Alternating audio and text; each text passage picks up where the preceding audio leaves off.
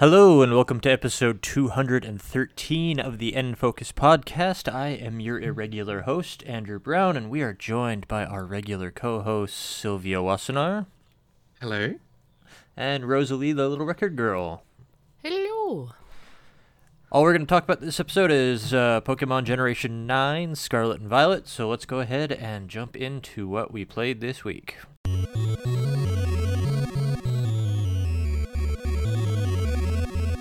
Now, Pokemon Scarlet and Violet has been out for over a week now. We delayed actually covering it, so that way we would have more time to play it, more time to encounter all of the technical problems it is experiencing. We will get to that. And also just time for deliveries to arrive, because not always working out for us, but we've all now had time to play it. First question, Scarlet or Violet, which did you pick? Sylvia, start with you. Violet, because I like purple. Is that the only reason? Yeah, literally. Okay. What about you, Rosalie? Is it the same reason? Yeah, kind of. I always pick the one I like the box art of the most, and I like the bluey sparkliness, so I picked Violet. It's just how I roll. I picked Scarlet specifically because, well, first I saw you two seem to both be going for Violet, so I chose to play Scarlet. And also I liked the Pokemon a little better, the Koraidon, whatever it's called, the new legendary. The red one is a little less mechanical, I feel like. It has like natural wings that actually move. Just whenever I saw the purple one, when I saw its animations, I was like, oh, that looks really static. I just like the more naturalistic appearance of the red one over the purple one. This is the first time that purple has been a color to pick, because it's always been black or white or red or blue or, some variation of that theme. But I'm sure purple. there's a ROM hack that's Pokemon Purple, but Probably. Pokemon Amethyst, probably. So I was excited just to have a purple Pokemon game. I'm that simple. Now, one of the big differences between the two games is which academy your student player character ends up going to. There's Naranja and there's Uva University, which I think if you speak Spanish, you can already work out which is which, but Naranja is for Scarlet and Uva is for Violet. Naranja University, or Naranja Academy, is a pretty big, wide-open school. There's like a big open lobby that doubles as like the school's library, and you can fast travel from there to all the different classrooms. Is Uva Academy basically the same? I haven't really seen any images of it. Sounds like it. It's just kind of like a stratified sort of design where you start at the bottom and then it fans out left or right, go upstairs, and books. I wonder if it really is just a palette swap, if they just changed some of the textures for the school logo. Otherwise, the building is exactly the same. That wouldn't surprise me. I wouldn't really hold that against them if they did that. To be fair, some universities in real life are like that. It's the same building. Yeah, it's a prefab university. The big question is always which starter you go with. This game doesn't break the mold. There's a water and a grass and a fire type starter. Which one did you go for, Sylvie, and why? Quaxley, because I always pick the water type. You can tell that I don't put a lot of thought into anything I do in Pokemon. And I think the more questions you ask me, the more evident that's going to become. And Rosalie? I picked Quaxley too for exactly the same reason. Well, I think I established in the last episode that I was obsessed with Misty. When that happens, water Pokemon becomes part of your personality. So it was hard though, because there was a cat, and I'm a crazy cat lady. So I was like, oh, you nearly had me there, but no, water Pokemon all the way. Well, unfortunately, I also picked Quaxley. For the reason that I liked their character design the best of the three. I was tempted at the last minute by the fire type, whose name escapes me at the moment. Waikoko. Sure. Waikoko. You go, Waikoko. What do we think about Quaxly's evolutions? Like, I haven't gotten mine to the tier 3 evolution yet, but the tier 2 is making like a ballet pose, which was not what I expected based on the tier 1 evolution. I've gotten to the third one, and it makes more sense. The second one makes more sense when you get to the third one, and apparently some people don't like it. Oh. But I actually I think it's really cool. So I think I it's adore just it. taste. Yeah, it's really cool. I don't want to spoil it though. I didn't actually, because there were a lot of leaks for this game, and I saw some of them, but I didn't see the starter evolutions, and the typing is interesting. Can I at least go into the typing? Or is that still... Should I keep that a surprise for you? No, go ahead. So it's a water fighting. Oh no, not a fighting type. Those are bad against psychics. I'm still mentally damaged from Gen 1. That just doesn't work. Wait until you get to the psychic gym. Especially if you pick up a Pawmi. That was a tough gym with a lot of fighting types that I just stubbornly didn't swap out. But I like the design. I've seen the designs for all 3 now. Yeah, I'm still happy with my water pick though. What about when you terrestrialize it? What does that typing become? Because sometimes they change. It stays as water. Oh, but does it lose the fighting type? You can... Yeah, it loses the fighting type. But you can change your Terra type as well. Oh, okay. Can you just do that with your starter, or can you do that with any Pokemon? Believe with any Pokemon. Oh.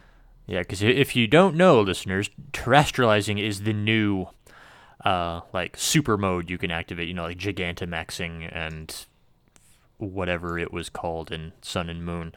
Z-moves. Z-moves, yeah.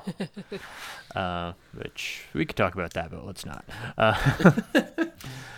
I thought Gigantamaxing was kind of a waste of time. It was a gimmick in the last game, but terrestrializing, there actually is a bit of strategy to it. And Mega Evolutions. I just remembered Mega Evolutions, too. Anyway, it's not just a super move now. It can also potentially change your Pokemon's type, which can be a big last-minute strategy change if you find yourself in a bad typing matchup. Like the first... wild Pokemon I fought that was terrestrialized was a Scyther, and I've been fighting Scythers since Gen 1, so I know its typing, but it was terrestrialized, so actually it had changed to a normal type, and I didn't know that. So I was fighting this already supercharged high-level wild Pokemon, and my super effective attacks weren't being super effective, and I couldn't figure out why. So that's an interesting wrinkle to that I think terrestrializing adds more strategic depth to the game than Mega Evolutions and Gigantamaxing did, which just made the Pokemon stronger but didn't really change anything about your strategy. The way that they've incorporated into the gym battles is interesting, where the final Pokemon isn't the type of the gym. The final Pokemon isn't a normal type Pokemon, but the Terra type is normal, and the first thing they do is terrestrialize it. So it plays up the expectations. Yeah, so now to steamroll a gym, you have to bring 2 types with you, not just 1. Oh no, they'll Terra type to the gym type. Yeah, is what I'm saying. So it'll still be that, with the normal example. The last Pokemon will Terra type, like terrestrialize into a normal type, but it's not typically a normal type. And at that point, that's when the cool music trigger happens, and it starts all epic, and it's like something out at the end of a movie, and it's so cool. Speaking of, I'm glad that they brought back the cheering in the background for the final Pokemon. Yeah. That is the one thing from Sword and Shield that I did like. I did like the crowd singing along with the battle music during the final part of the battle, and they did bring that back here, even though the one gym battle I've done so far, there weren't really enough spectators for that to make sense, but it was cool, so I didn't care. The music in this one is fantastic. I don't know if it's by region, but when you get to the bit that's kind of more like a desert, there's this music that plays, and I think the battle music's slightly different as well, and it was so good. Like, I would just turn that up and just, like, sit there in a battle phase just and be like, yeah, this is great. Normally I sometimes find Pokemon music a bit, like annoying. So, it's so good. Yeah, the music is so much better. Like I felt the music in Sword and Shield just sounded like a 3DS game, and it actually feels like they're taking advantage of the technology here, which I appreciate. I don't know how many tracks Toby Fox has done, but apparently he did more this time round. So I'm wondering if that's got something to do with it, because that's like his jam. He's like really good at making very catchy tunes. And for people that don't know, he did Undertale is his main thing that he did. Yeah, Megalovania, which is a meme, I guess. I believe he did 5 tracks in this, and you can absolutely tell which ones are his. Like, they just have his DNA all over it. But the big new feature in Pokemon Gen 9 is it's fully open world this time. It's not, open world like Sword and Shield was open world, which is single areas connected by long corridors. It's not open world like Legends was open world, which is 5 very broad, large areas, but still segmented. No. The Paldea region is one big, giant island which you can explore at your leisure, which I really appreciate. Have we been enjoying the open world? Yeah. I have a very long history with complicated thoughts on open worlds. I think I'd still prefer the Legends way of doing it, where it resembled Monster Hunter. Yeah. This is fine, but I feel like because it's one gigantic area, I feel less inclined to explore because it's just too much and I get choice paralysis. I feel exactly the opposite. I love a huge area to explore, which is why I haven't made nearly the progress that you have. I'm too busy poking around every little corner of the map. I'm still in the southwest region. No, I'm saying I really like it as well, and I think when you turn on co-op mode, that's when you get the best of it, because you can just run around this big world with your pals. And it's just quite exciting. Like, my favourite bit is the bit with Huge Lake. And once you get there, and it's just like, oh, it's so pretty, and oh no, everything's really high level, oh no, and it's just cool. It's like what I wanted in the last gen, but we didn't get, so finally. Well, I remember one thing I specifically complained about in Sword and Shield was I couldn't wander around and just come across like a ruin that's haunted by Ghastlies. I specifically cited that in my written review as something I was disappointed by that wasn't in the game. One of the first things I found while I was poking around the map in this was an old ruin, like behind a hill near the first town, haunted by Ghastlies. I was delighted. I think you can also get the new everybody's favorite Pokemon there. Is it Tinkatink? Yeah. Which is really adorable and also funny because that word has a different connotation in this country. So I love it. I will say that there's one thing that I really miss. I'm going to keep comparing it to Legends just because that's my personal benchmark for what I enjoyed. I miss being able to just throw Pokeballs at Pokemon to try and catch them. I'm sorely missing that. That's one of the big reasons why I'm struggling to go around and catch a whole bunch of Pokemon, because it takes so long because you have to do a battle. I just want to throw a Pokeball, catch it, go on my way. And you can't craft Pokeballs anymore either. I really miss being able to craft my own. Like, I had to go to town and I had to buy like 100 new Pokeballs, and it cost so much money. I was like, this sucks. Just let me go whack a tree and make a Pokeball, please. Yeah, it's... I don't know. Battling's just always been my least favorite part of Pokemon. So I think that's why I like Legends so much, and that's why I still like this. I'm kind of playing the angle of the person that likes this game, just wants it to be a little bit better, but I don't know if the things that I want would actually work well in this game. They might not. Yeah, because you could go hours at a time if you wanted to in Legends without actually fighting anything. You could just play it like an endurance game or a survival game, avoiding the wild Pokemon and chucking balls at them from the grass. In this game, if you want to capture a Pokemon, you're going back to the old style rules where you pick a fight with them, you whittle down their hit points, Andy, and then you put a status effect on them, then you throw a Pokeball at them.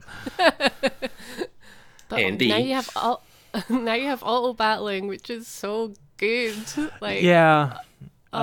That's the other side of this. Like, if you haven't played Gen 9 yet, and you're imagining trying to play an open world game filled with Pokemon battles. If you're just imagining how slow and tedious that must be, where like even if you have things on auto win, there's a new way you can fight now. It's called Let's Go Auto Battling, where you can throw your Pokemon out and it will literally just charge at Pokemon and just beat the daylights out of them. And you still get the experience points for it. I think you still get the item drops for it. We'll talk about item drops in a little bit. It doesn't even use any power points, so you can just keep going and going and going for as long as you can, and it really makes exploring while still battling, most of what you run into viable. Like I put a video up on my Twitter account for as long as Twitter may be with us in the near future, of me just running up this channel and just wiping out every Pokemon that was along the way using the Let's Go Auto Battling. And I was like, this is an ecological disaster. I just wiped out over a dozen wild Pokemon in under 30 seconds. Have you been using the Let's Go Auto Battling all that much, or am I the only one using it this way? I forgot it existed until just now. I haven't used it yet. Wow. Sylvie, oh my God, what are you doing to yourself? I don't know. Maybe I should try it and see if I actually like it. Because, yeah, I've been playing this like the War of Attrition way in like gym battles where I'm under-leveled and don't have the correct Pokemon, and I'm just brute forcing my way through, hoping that I get lucky. And I do. I've only lost a couple of times, but they've been very close calls. So I think a feature like this would probably help a lot more with leveling up quicker. Yeah, you need to be doing that. You need to be doing that when you're running between places. Like, I'm to the point now where if I'm not trying to capture the Pokemon to add to my Pokedex or to add to my boxes, because I do try to get a male and a female of every Pokemon that's out there, I'm using the auto battling. I don't do battles unless I'm trying to capture it or unless it's a trainer battle. Well, noted. It's really sad when if for whatever reason your Pokemon isn't strong enough, they like come crawling back to you and there's like little like as if they're crying, and I'm like, oh no, my precious baby. I'm so sorry. But no, that's why I only battle them if I'm gonna catch them. But I am not catching 2 of every one. I'm just trying to fill up the Pokédex. Yeah, like half my party is usually Pokemon that I'm trying to evolve for the Pokedex. Mm-hmm. Well, this leads directly into something convenient. I'm sure Sylvia is struggling with PowerPoints if she's fighting everything in a direct battle. No, I'm avoiding battles. That's my problem. Oh. Well, let's just pretend that you're struggling with PowerPoints. I am an idiot who always runs back to the Pokemon Center to heal, because that's just what I've been trained to do through 20 years of playing Pokemon, even though there have been other ways to heal added to the games. Like in Legends, you could just craft healing items, or Sword and Shield had whatever that game had. I don't care. You can do picnics now, where you make a sandwich. You made curry in Sword and Shield, that's right. Anyway, and you can buy lots of sandwich ingredients in town, which is again, you have to spend money, which I'm just... Spending money in a Pokemon game is anathema to me, because I'm like, no, I need that money for Pokeballs. I can't spend it on other stuff. So I'm really struggling with that part of it. But you can stop in the middle of the field and make a picnic to heal up your Pokemon now. Have we done this much? I personally, because I'm such a stubborn fool who only heals at Pokemon Centers, I haven't done a single picnic yet. Oh. What about you two? I have. You can also you can buy different tablecloths and cups for your picnic table, and you can buy there's a little football you can like pass around, and then all your Pokemon like kick this football, and it's really cute. I do it on the regular, and you can do it on the co-op as well, and you can all make a sandwich together, and it's really fun. You get like a little, what are those things called that you put in the sandwich, like the little toothpicky things? I don't know. A flag? Yeah, you can get like little special ones that have like EV and stuff on them, and so it's cute. It's fun. I like it. The only annoying thing, right? I get annoyed when games have really bad photo mode, so they don't think of things. Like Splatoon has annoying things with the photo mode right now. The photo mode in this is actually good, but when you do the picnic, I'm like, oh cool, I'm gonna get a selfie with me and my whole team right now and be like, this is my team, everybody, in social media, even though you probably don't care.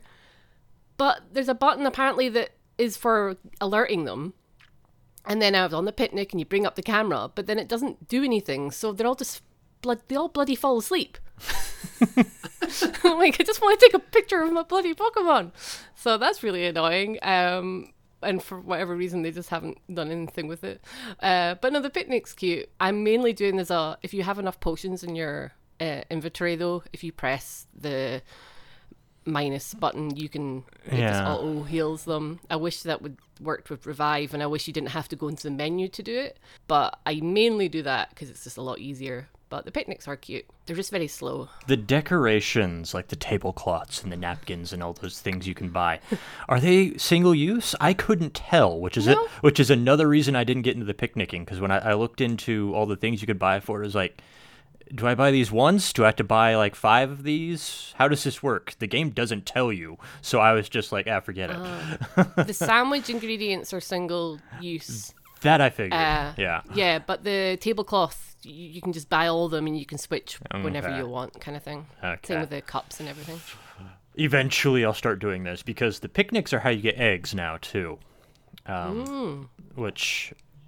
I'm a daycare center user, a Ditto and something else in there with it. That's how I that's how I get eggs. So that's going to be a big change for me too. Have either of you been doing a lot with eggs yet, or not yet? No. I haven't even picnicked yet. Yeah. Oh. To go back to your original question. I've tried twice, and apparently I was in an area where picnics couldn't happen, and then I went, oh yeah, I'll try it later, and then just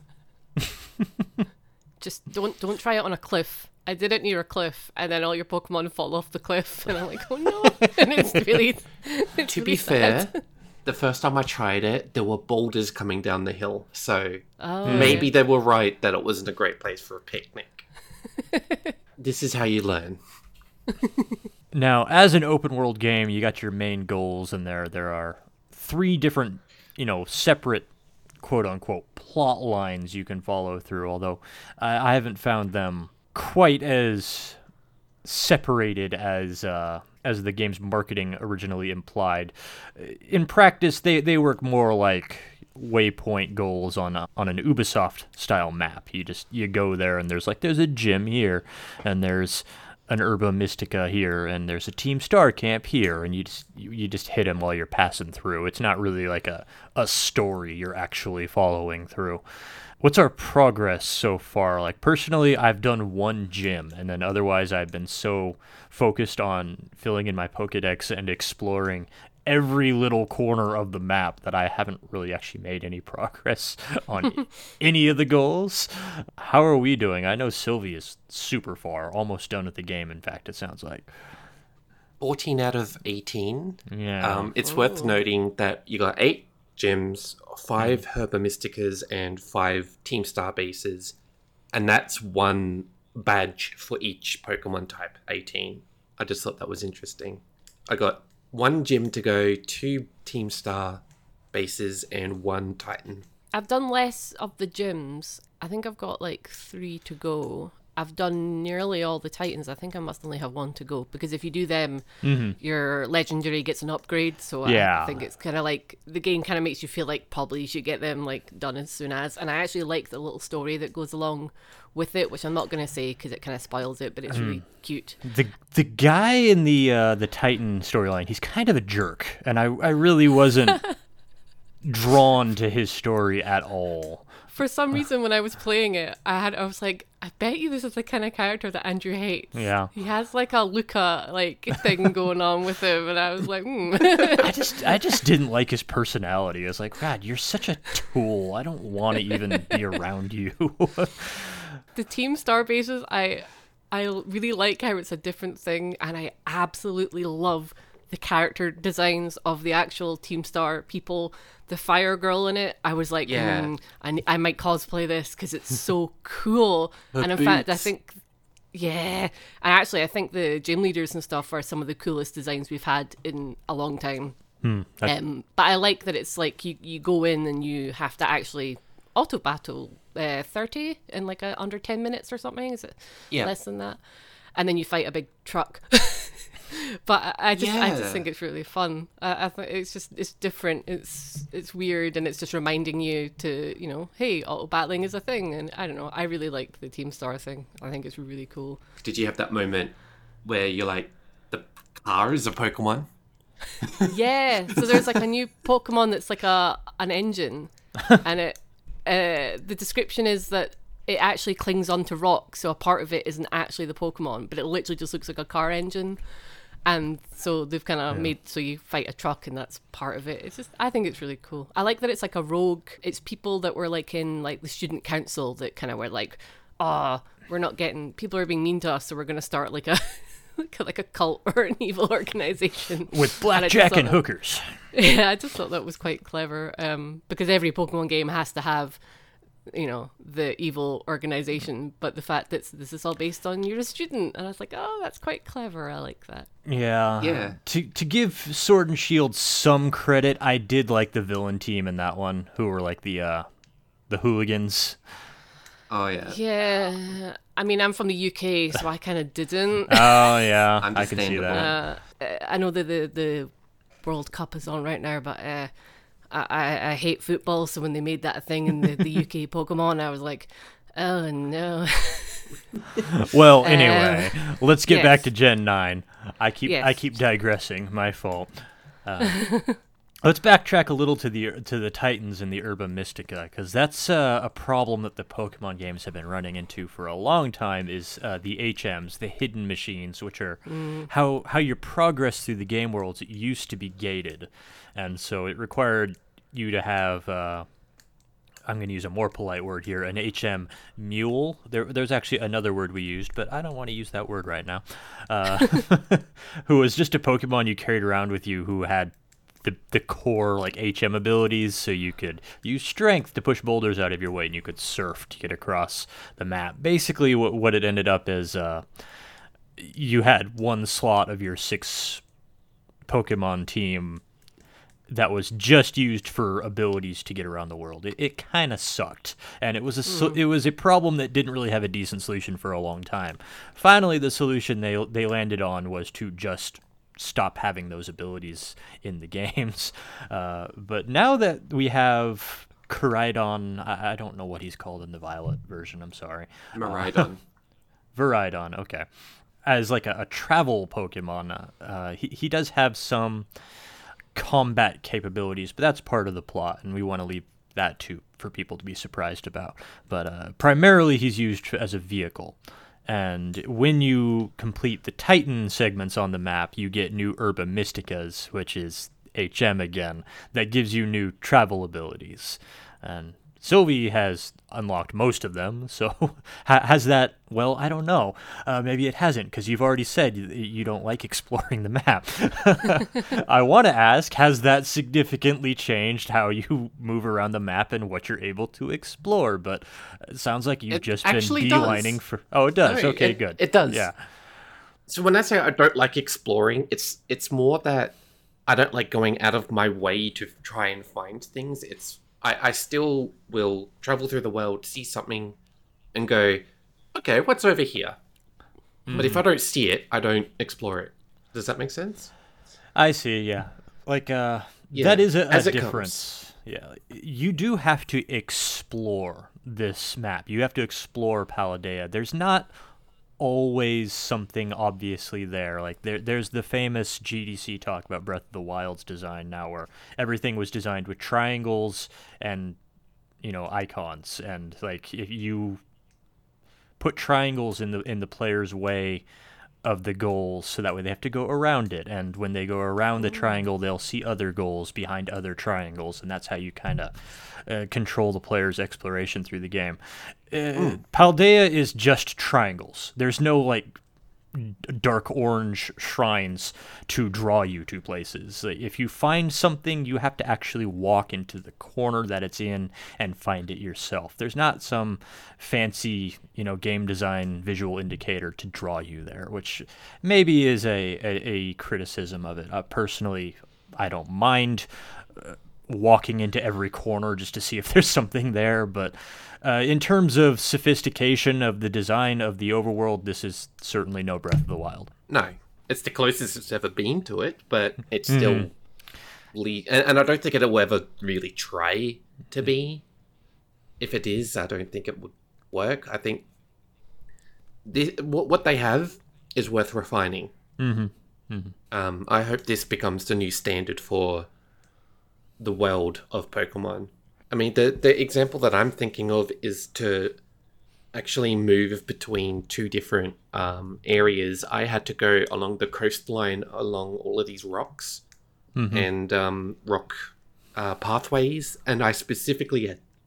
There's no other way around other than to go up the top and kind of go through this canyony coastal area, which I thought was very interesting because for a lot of this game, you can go just like as the bird flies. Just even when you like set a place as a destination, the camera just turns in that direction and goes, okay, off you go. It doesn't really challenge you to try and find, like, it's no Xenoblade, which I'm grateful for.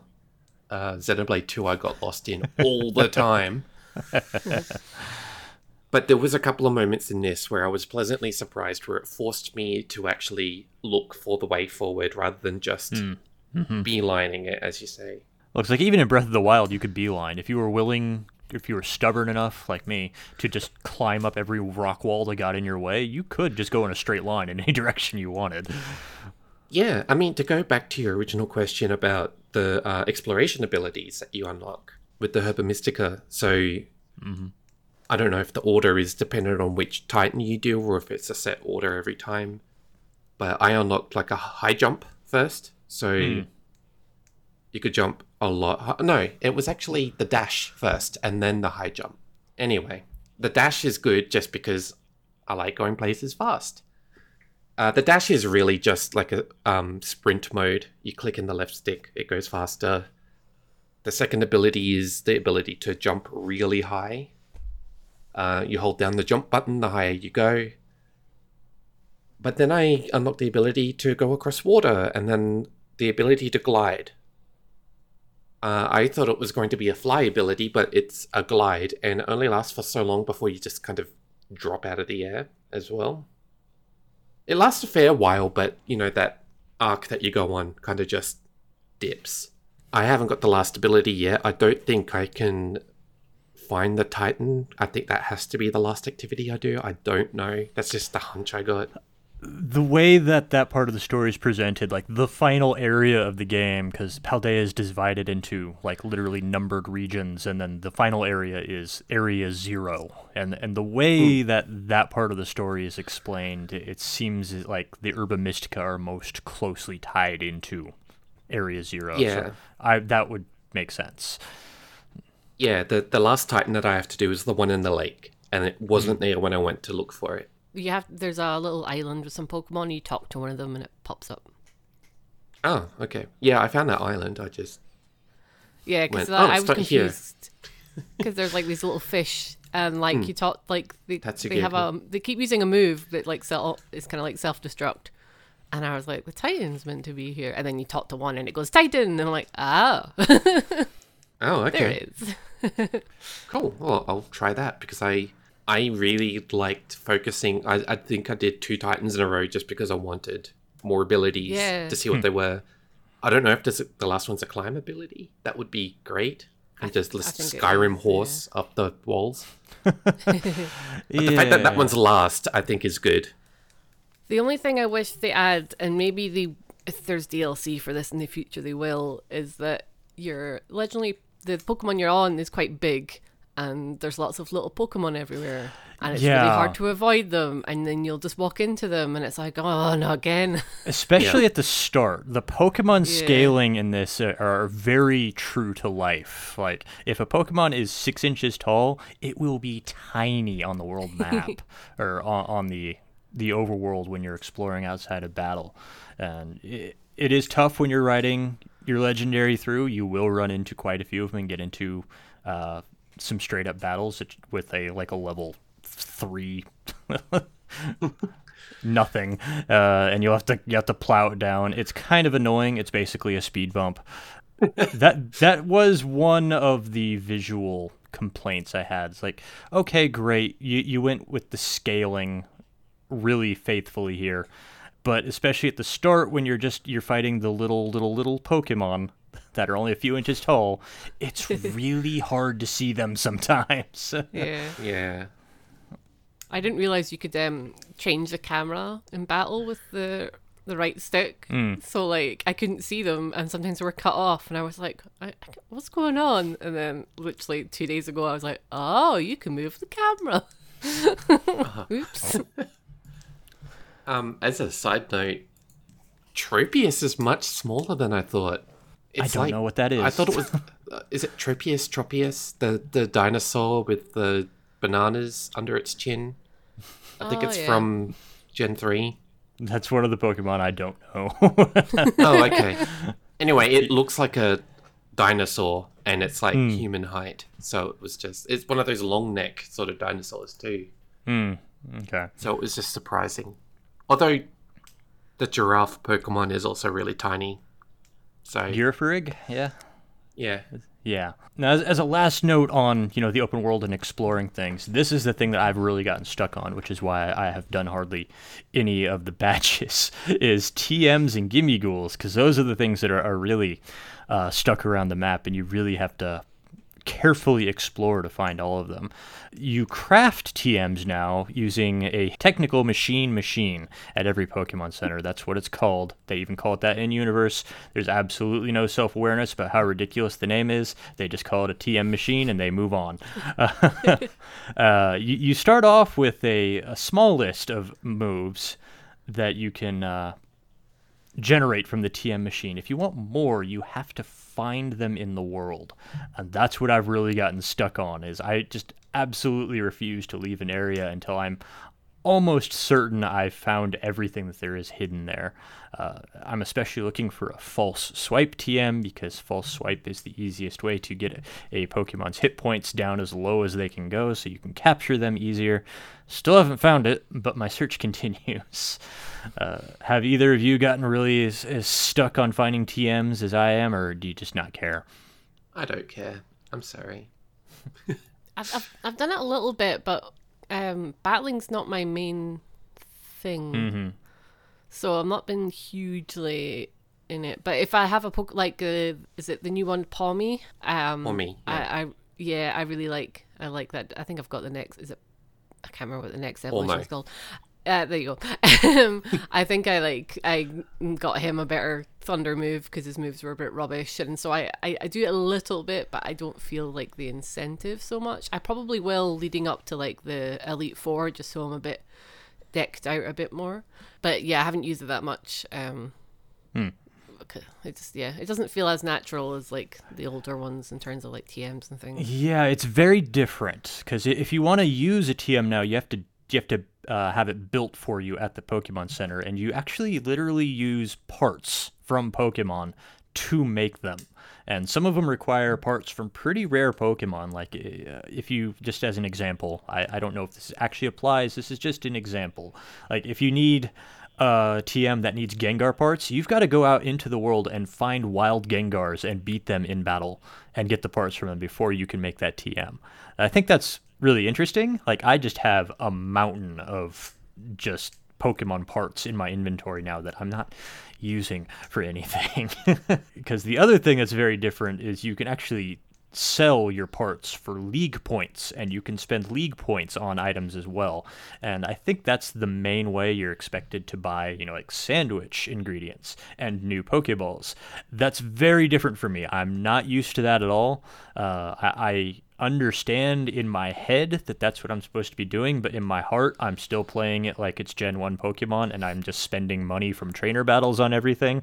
I haven't made that transition yet. I'm working on it. Have you found that, because they've hidden it, and I swear some people have missed it, that if you go in the Pokedex and you go at the very bottom, there's like rewards depending on how many Pokemon you've caught, and it's usually like Stardust that you can sell. Yeah. And I'm like, it's so easily of like people must not realize it's there because it's so tucked away. But that helped me a lot because I just like, oh, I'll just sell all these nuggets. I'll just sell all the Stardust. Yay! I did find that, thankfully. But then there's like an area where there's like a auction market. Oh wow! Oh no, I haven't found that yet. Then all my money went away. So I was like, oh no. I believe you also unlock new TMs that you can craft by completing gym battles and star bases. And if you complete a star base, you even get a bundle of Pokemon parts. I don't know what else to call them. To craft TMs. It's like it's down and hairs and feathers. I don't think we're actually harvesting Pokemon, but anyway, similar to the TMs. Yeah, drops. We'll just go with that. Similar to the TMs, there's a new Pokemon out there. It's hidden all over the world. They're called Gimmighouls, and when you touch one, they give you a coin. I found quite a few of these Gimmighouls so far. Don't know what the coins are for yet. I think you need them to get the Pokemon, the Mimic Pokemon. That's like a chest. I think that's what it is. I did find one of the chest ones, and I just got a bunch of coins from it. They're both Gimmighouls. They're different forms. Ah. You need, I hope I'm wrong, I think it's 999 of them to evolve one of those Gimmighouls. Oh my god. I hope I'm wrong. It's Korok seeds. It's kind of like Korok seeds, but I have found they respawn. I've gone back to places where I've found a Gimmigoul before, and there's another one there. I just have to come back a little while later. So it's kind of like Korok seeds, but also quite different. Yeah, it's 999. And the evolution, I've seen it. I'm interested to see your reactions to it if you ever get one. Okay, we've been talking about the game prosaically so far. We've just been describing what it does. This game has been just going through the ringer since it came out by fans and critics because it is not running very well. Let's put it that way. First thing I want to bring up, because even before I noticed all the technical problems, this took me out, was the user interface. There's very few on-screen prompts, especially out in the world. Like if you're standing next to something that you can interact with, there's nothing on screen that tells you that. You just have to hope you're standing in the right place, or you have to hope that the NPC you're standing next to is an NPC who actually has something to say, because there's no visual indication that you can interact with anything in the world. And I don't care what technical problems this game has, this is by far my biggest complaint about the game so far. This is real amateur hour stuff, and I can't believe that they've screwed the interface this badly. Am I just overreacting? Did either of you notice this? I get what you mean, because when you're in like the big towns, I was like, oh, where are the shops? Because surely, I mean, you can tell if it's like a shop front. But then there's people that have little stalls that sell things as well. And it wasn't really clear who I could buy things from and who I couldn't. And you had to then bring up the map, which is actually a bit slower than I'd like it to be, and zoom right in and then find it. And I'm like, yeah. So in that respect, yeah. I've also had problems with the interface where little Pokemon icons will pop up on the screen when they're like just on the screen, not on the map. But it's not a huge deal for me. I kind of like it being quite minimal, but then that does make sense in respect to other games. So yeah, I can see that. Yeah, I'm with you on the shopfront thing, because some of them, the ones that you can enter and the ones that you can't enter, there isn't a huge amount of difference between them. So I keep running into doors that don't open. I'm not even entirely sure. Can you actually change your outfit from the uniform, or is that the only thing that's static? There are 4 different variations on the uniform, one for each season. If you press left on the D-pad, that brings up your customization menu. Oh, I didn't know that. Yeah. Yeah, because some people were like, the game doesn't let you take off the hat. And then that was the first thing I did when I played it. I just bought a new hat. Because I found the shops for like hats and shoes and socks, but not for the clothes. So I just thought, have I just not found it? Or I don't know. Yeah, it is a bit annoying that I don't think you can change your outfit, because and the hair options are also really crap. Let's put it that way. And I've heard they're even worse if you want like POC like hairstyles as well. Yeah, like 2 or something. There's cornrows. Hey, if you're a black person, Yeah. here's cornrows. Have fun. And I think in this day and age, that is just not cool Yeah. and just a bit lazy. But yeah, you can take off the hat. Everybody, you can take off the hat. Just take it off. But yeah, I wish you could make your own outfit. What I thought would be cooler, in the world building of things, people are meant to realise that you go to the school. I don't care. What I think, yeah. Well, what I thought about this the other day, and what I thought they could have done is they could have let you customise your outfit completely, but maybe you still have to have the little pin somewhere. Yeah. Well, But you could choose where it was. So you could have a hoodie and have the pin. You could have it somewhere else. And I think that would have been a better approach to it, because I don't particularly like the uniform. I don't either.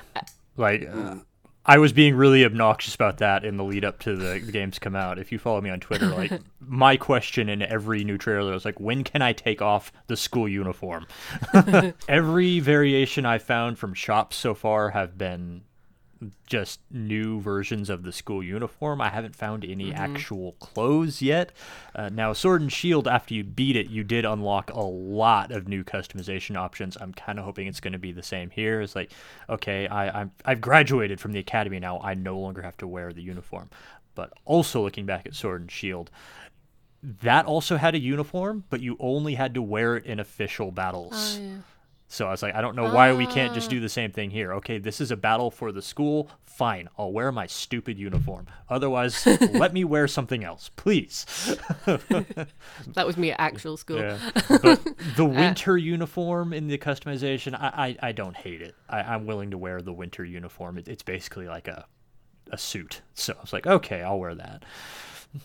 You can get like glasses, because I always like to make my person look like me as much as I can. So I was like, gotta have my glasses. So you kind of have that. But what's really funny, there's one haircut which I think must be like everybody's favorite haircut, because when I played it online with my friends, we all had the same bloody hair, and it was really hard to pick who was who. It was really funny. But yeah, I hope you can get better. Like, I hope you can change afterwards, because maybe you'll graduate from the school, so then you don't have to wear it anymore. Yeah. Now, getting into more specific technical problems, the current complaint about the game is the online battling. Apparently, the seed used for the randomization is very easy to game, or it's bugged, or something's wrong with it. And basically, if you know what you're doing, the one-hit KO moves never fail, which is obviously a balance problem for competitive multiplayer online. That's kind of a silly thing to mess up, but at the same time, I don't really do online competitive battling, so this is a pretty low on my list of complaints for it. But if you are a competitive battler, yeah, that's going to be a serious problem. I was going to say this at the end, but may as well just say it up front. We can't give up hope that all these problems are going to be patched. I mean, it could happen. The game could get much better if we just be patient. And this right here is a prime example. I would be very surprised if they don't get this patched soon. Yeah, it's also worth saying that I read online, and I have no idea how true it is, that people were noticing differences depending on where the game was stored on your Switch. Yeah, one person reported getting much better performance if they had it installed on their Switch's internal storage instead of an SD card. I don't know what that means for people like me who bought the game physically. Yeah. I might just be SOL. If you have the game digitally, put it on your internal storage. Apparently, it makes a difference. The whole thing about it is interesting, because on one hand, I'm like, yes, if it's a big game release and it costs a lot of money, people should, there should be some responsibility on how it runs and things. But at the same time, there's been games that have come out which are way worse in terms of how they ran originally, and sometimes how they still do. Cough, Skyrim, cough, right? That are beloved. And I sometimes think, especially coming from a Sonic fan, I have to admit that out the bat, that sometimes certain games are easier targets for this kind of criticisms. People love it when a Sonic game has a bug in it. They're like, oh, Sonic games are crap. They've not been good since the 90s. And that's rubbish. So Sonic Boom. Yeah, but the recent one's good. Anyway, what I'm saying is that, like, I think, because some people might be listening and they might be put off getting it, I've really, really enjoyed it. The main thing I'm noticing is, like, a character will be walking, like an NPC, kind of far away, and their animation is really laggy and weird looking, and then when you get up close, it's normal. And there's one of the earlier gyms, you have to find all these Sunflora Pokemon, and they chase you about. And and their animations were really awful and like laggy, and it looked horrendous. Yeah. But it's mainly for me been little things. There was one last night though, the other night, where a battle started and I was in front of the trainer, and he had a scary look on his face, and your character's obviously a child, and I was like, oh no, this doesn't look appropriate, and it was really funny. But I haven't noticed anything that's as bad. You know, Skyrim was so much worse for me when I played it, and I played like a remastered version, so I just think some of it is very escalated for attention, maybe? But it's still worth bringing it up because, I don't know, I think it's a bit more nuanced, because apparently Game Freak only has quite a small team. I think it's just under 200 people, but then it's the highest grossing game thing in the world, so also it should, be run better. I don't think it should put people off playing it. Overall, I've had one hard crash. Ah. And I was just catching a Pokemon and it crashed. I've had that in other Switch games as well, so it's not special. Yeah. And it autosaves, so it's not a huge problem. Nothing was There's lost. a secret backup save as well you can do. Oh, cool. My thoughts on it are that the way that people are talking about it is overblown.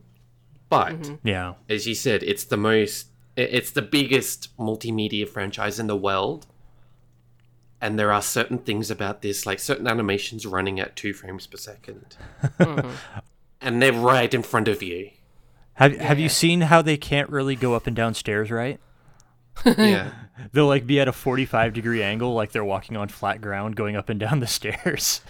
There's also, if you use the camera, sometimes that your arm will just flop about. One of my friends, when we were playing online, took a photo of me. My arm was just like being all like ragdolly, and it was quite funny. Overall, there's something clearly wrong with the production cycle of Pokemon games, because I don't think that this is an acceptable product from what I've seen.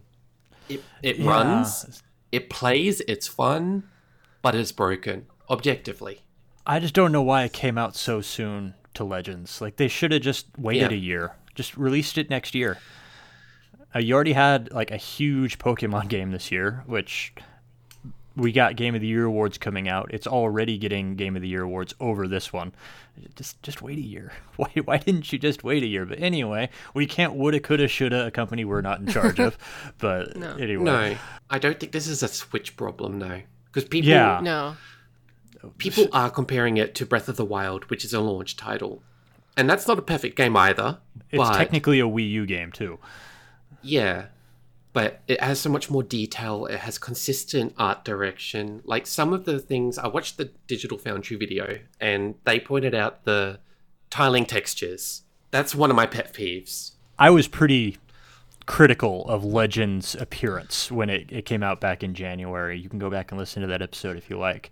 But when I saw that Digital Foundry video putting the 2 games side by side, I was like, oh my god, Legends is a gorgeous game compared to this thing. Yeah. As someone who's studied game design, specifically level design, the world map looks like they made it in half an hour in 3ds Max. Oh, no. It really does look that simplified. And it's really disappointing to see, because this, as we've mentioned it several times now, the largest multimedia franchise in the world, still. It's it's the best-selling Nintendo game ever.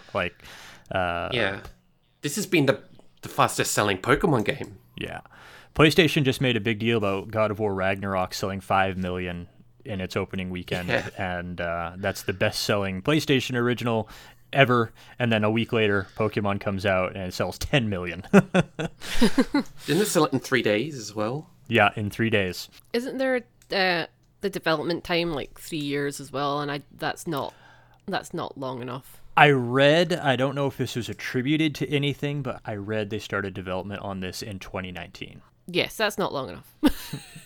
No, clearly. There's a funny meme that goes around where it's like, I wish it would, games were longer, and so, I don't care. I would rather wait much longer for a better product, and also to hopefully, get around like crunch culture, because you got to know that probably a lot of the devs behind it were crunching and probably didn't, slept under their desks and things. I'm guessing that's highly what was going on. A few years, that's not enough. Now, I'd rather less Pokemon games, because there's it's not even like we don't have enough. There's other Pokemon things to go to. There's 2 mobile games. I think there's more than that. There's the cafe one as well. So there's at least 3. There's the anime. There's the movies. There's the toys. If you're sad that there's not another Pokemon game coming out, there's a lot of other Pokemon things to enjoy in the meantime. So I wouldn't mind waiting 7 years for something that was really substantial. Yeah. And I think having longer development times as well is better for the game development staff. Because, I am not condoning crunch. I don't think this is a development issue. I think this is a production issue. I think it's a software issue. I mean, I think these are people who are in over their head, really. I mean, the Switch, Breath of the Wild, we already mentioned. Xenoblade Chronicles 3 came out this year. That is a game. The side-by-side comparisons are out there. Just look at them. There is so much more clutter on screen in Xenoblade Chronicles 3 compared to what Pokemon Gen 9 is doing, which is just barren, basically. Nothing on it. And then there's Witcher 3. The one I keep looking to is actually Ark Survival Evolved, which has been patched. That used to be the go-to example of terrible Switch ports, and it's actually gotten a huge patch this year that has made it a pretty good Switch port, and that's kind of the treatment I'm hoping this gets. I hope it gets patched to fix a lot of the technical problems that are happening here, because that's what I see happening here. Is just a game that was made by people who making a much bigger game than they've ever made before, and it needed more time for them to get the kinks out of the software that it hasn't gotten. What it was worth noting as well, because I compared it. I've still not played Xenoblade Chronicles properly. I will one day. But I compared it to the footage I've seen of the latest one. And then a friend of mine brought this up to me, which I think is actually important, that Pokemon isn't just, especially the current gen, it's not just a single player campaign. And a lot of the online functionality kind of has an MMO kind of underlining of it. And they had to make, I think if it was purely a single player campaign, that they could have freed up some space and things. I think that's worth taking into consideration. I know other games have still done both better, but I think it's still worth taking into consideration as well. And also someone brought up that Game Freak started as a company that specialized in sprites and 2D kind of animation, and maybe they might not necessarily be the right team for future 3D Pokemons entirely, because that's not where their strengths came from originally. I mean, it's even worth considering that the actual models that are and animations made for Pokemon aren't done by Game Freak. They're done by Creatures Inc. And that part's been fantastic. The level of detail in the Pokemon and the animations are fantastic in this game. I love that you can see feathers and fur. Yeah, we already mentioned the characters' designs, which even the standard everyday people, I still think the character designs are great. Yeah, they're good at that. Because I know that Monolith is usually the one that Nintendo goes to when they're like, hey, we need an open world, can you help us?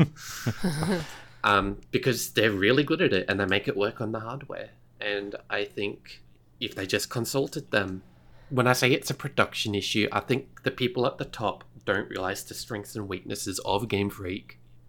Yeah. And they're not utilizing it to its best, to its strengths. Yeah, I think with a lot of big games, when people bring up major issues, a lot of the time it's not the development team, it's some high up CEO being no, just ignore it, just do this way, we don't, it's usually someone higher up that's made certain decisions. I think that's becoming more evident in the gaming industry, especially after that whole Mick Gordon Doom Eternal thing. Yes. Yeah. I won't get into that right now. It's a shame Nintendo are one of the most secretive in terms of how they run, because it would be interesting to have a bit more of an insight to see how it was developed. But I don't think we're going to get that, so I wouldn't hold out on it. We can only speculate, I think, at this point. Yeah. Yeah, we don't have any special insight. Just educated guesses. So, because Andrew brought up Sonic Boom earlier, right? And one of my exes worked on Sonic Boom. And he was a tester. And there was like a moment we were watching Game Grumps and they were playing it because they like to make fun of Sonic games. And the minute his name was on the screen, they were like, "Where were you guys? Were you just not working, huh?" No, they just weren't being listened to. Yeah, that's not how game development works. Like, every single thing that's brought up that you notice would have been brought up, and then a big fancy CEO person would be like, "Nah, ignore it. It's fine. We've got a deadline." So I think it's worth like knowing that about the industry, because it probably plays a part in this, I imagine. I think it's a lot of industries. That sort of stuff comes from the top and trickles its way down. Yeah. All the technical problems aside, this is the kind of Pokemon game I've been wanting. I think ultimately I do prefer Legends, because I think Legends, the changes they made to the combat system, and especially the capturing system, I think was just much more interesting. I just think it's a much more interesting game to play. But if you're just looking for a truly gigantic Pokemon game with a truly open world, this is that for the first time, and that's not something to ignore or sniff at. And also, Legends didn't really have online battling. It didn't have breeding. That has both of these. This is a more fully featured Pokemon game, even if those features are not as advanced as what was refined in Legends. So it's a trade-off. You got to decide what you want, or you don't have to decide. Just play them both. But I hope in the future, the next Gen 10, I hope, does draw more from Legends. In many ways. When I compared this to Generation 8, I don't care how badly the game runs. I don't care about the frame rate. This is actually still fun, and I'm actually having a good time exploring the map, because there's actually a map to explore. God, I love picking on Gen 8. I just can't help myself. We'll have to have like a jar that says every time you mention Sword and Shield, put Penny in the jar. And then when it's full, we can buy Gen 10. We can buy Game Freak. I've been playing the game pretty carefully. Like, I read, completely unverified, but it made sense to me. So I read that a lot of the game's problems are memory leak errors. The technical problems were first reported by reviewers. Now, on the podcast, we know how reviewing works. You get the game at the last minute and you have to crunch to get the game beaten and written, which just begs for marathon sessions, which just begs for memory leak errors. So I've only really been playing the game for maybe 2 hours at the most. Then I'll save the game. Then I'll close the app. I'll go do something else for a few minutes. Then I'll come back and play some more. So I honestly, I haven't played it nearly to the extent the reviewers have, just to be completely fair. I haven't seen the really serious problems that have been reported on Twitter. And I agree to some extent that some people are deliberately breaking the game just to get attention. I'm not accusing any journalists of doing that, but there are some just personalities, YouTubers, Twitter users with big followings who I'm sure are just breaking the game on purpose just to get reactions. I have no doubt that is happening. The wonky, stretchy character physics, there's a very specific thing you have to do to make that happen. And when you have a character, a giant that can stomp on the town with a single footstep, that's something that you've done by repeatedly doing the same graphical exploit over and over and over and over again. That's not something that just happens. So yeah, spare me that stuff. Even with all these problems aside, I still think this is a good game. And hopefully it will be patched and fixed in the future, because I fully expect to be playing this for at least 100 hours, just with the way I play sandbox games. I know I've been harsh on this podcast, but overall, this is the most fun I've had with a traditional Pokemon game in a very long time. You've had it for less time than either me or Rosalie, and you are the furthest in. So I think that says something. I'm the furthest in because I'm playing it this way. I think that's actually something worth giving merit for, is the fact that we've probably I've played 15 hours, I think. I think you're around the same?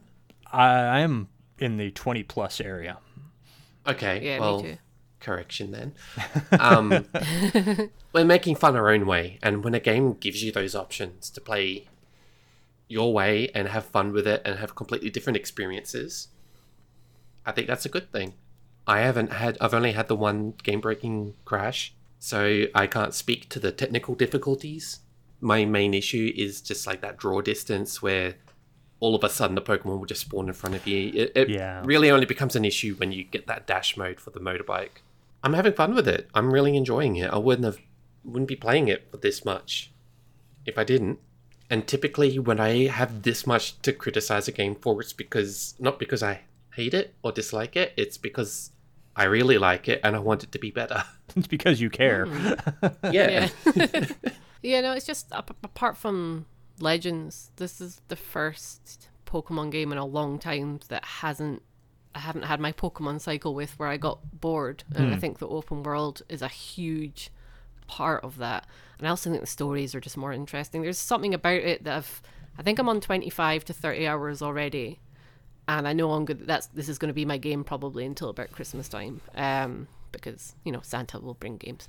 But I've just been really, really enjoying it. There was something about Sword and Shield I just couldn't stand. I bought Pokemon Sun and I actually hated it. I don't know why, I just hated it. The last ones that I really enjoyed were Diamond and Pearl. No, that's not true. I liked Let's Go Pikachu. But that was a remake of the old ones and that's why I liked it. But no, there's something about this that I'm really taken by and I'm having a lot of fun with it. It's just a fun, nice experience. And it's worth noting as well that I was playing it in bed and my partner wanted to see, can I see how broken it is? And he was like, oh, that actually looks really fun. And I was like, yeah, it is fun. So I thought that was like a nice kind of how I feel about it. I do hope it gets a patch, and I do hope they add more content to it, like a big DLC pack like they did for the last one. Although I never played it, so I don't know how good it was. Yeah, it was all right. The main thing is I love the new Pokemon designs, because that's what put me off ever getting Black and White, because when it was revealed I hated a lot of the designs. But I love them in this. There's like a ghost dog, and when you evolve it, he's even cooler, and there's like some magical girl looking Pokemon, and I just really like the designs. I love the character designs. It's just fun. It's the perfect kind of game to play when you've maybe got a bit more free time leading up to the holidays, and it's quite a chill Pokemon experience. So I've been really enjoying it, and I will probably also get to about 100 hours too.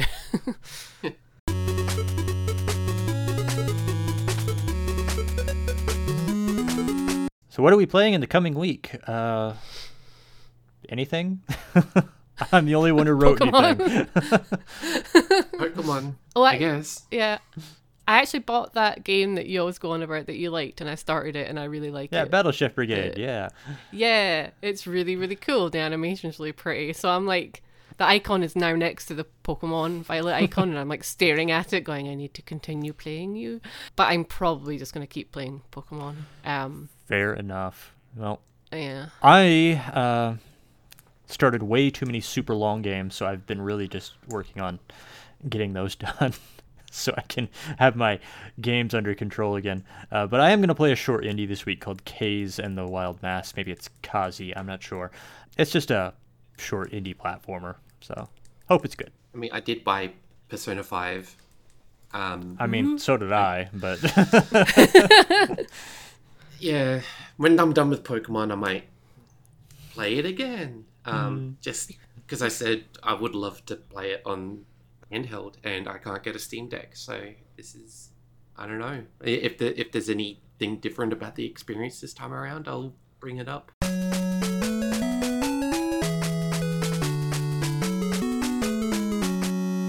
Thanks for listening to this episode of In Focus. If you enjoyed this episode, please leave us a review on iTunes. It really helps us get noticed. You can also listen and subscribe on Stitcher, Spotify, and other podcast services. Make sure to check out our sister shows Playstate and Power of X. And be sure to join our Discord server to interact with the lively GamePodular community. Follow us on Twitter, YouTube, and at GamePodular.com for updates, news, and other content. Links are in the show notes.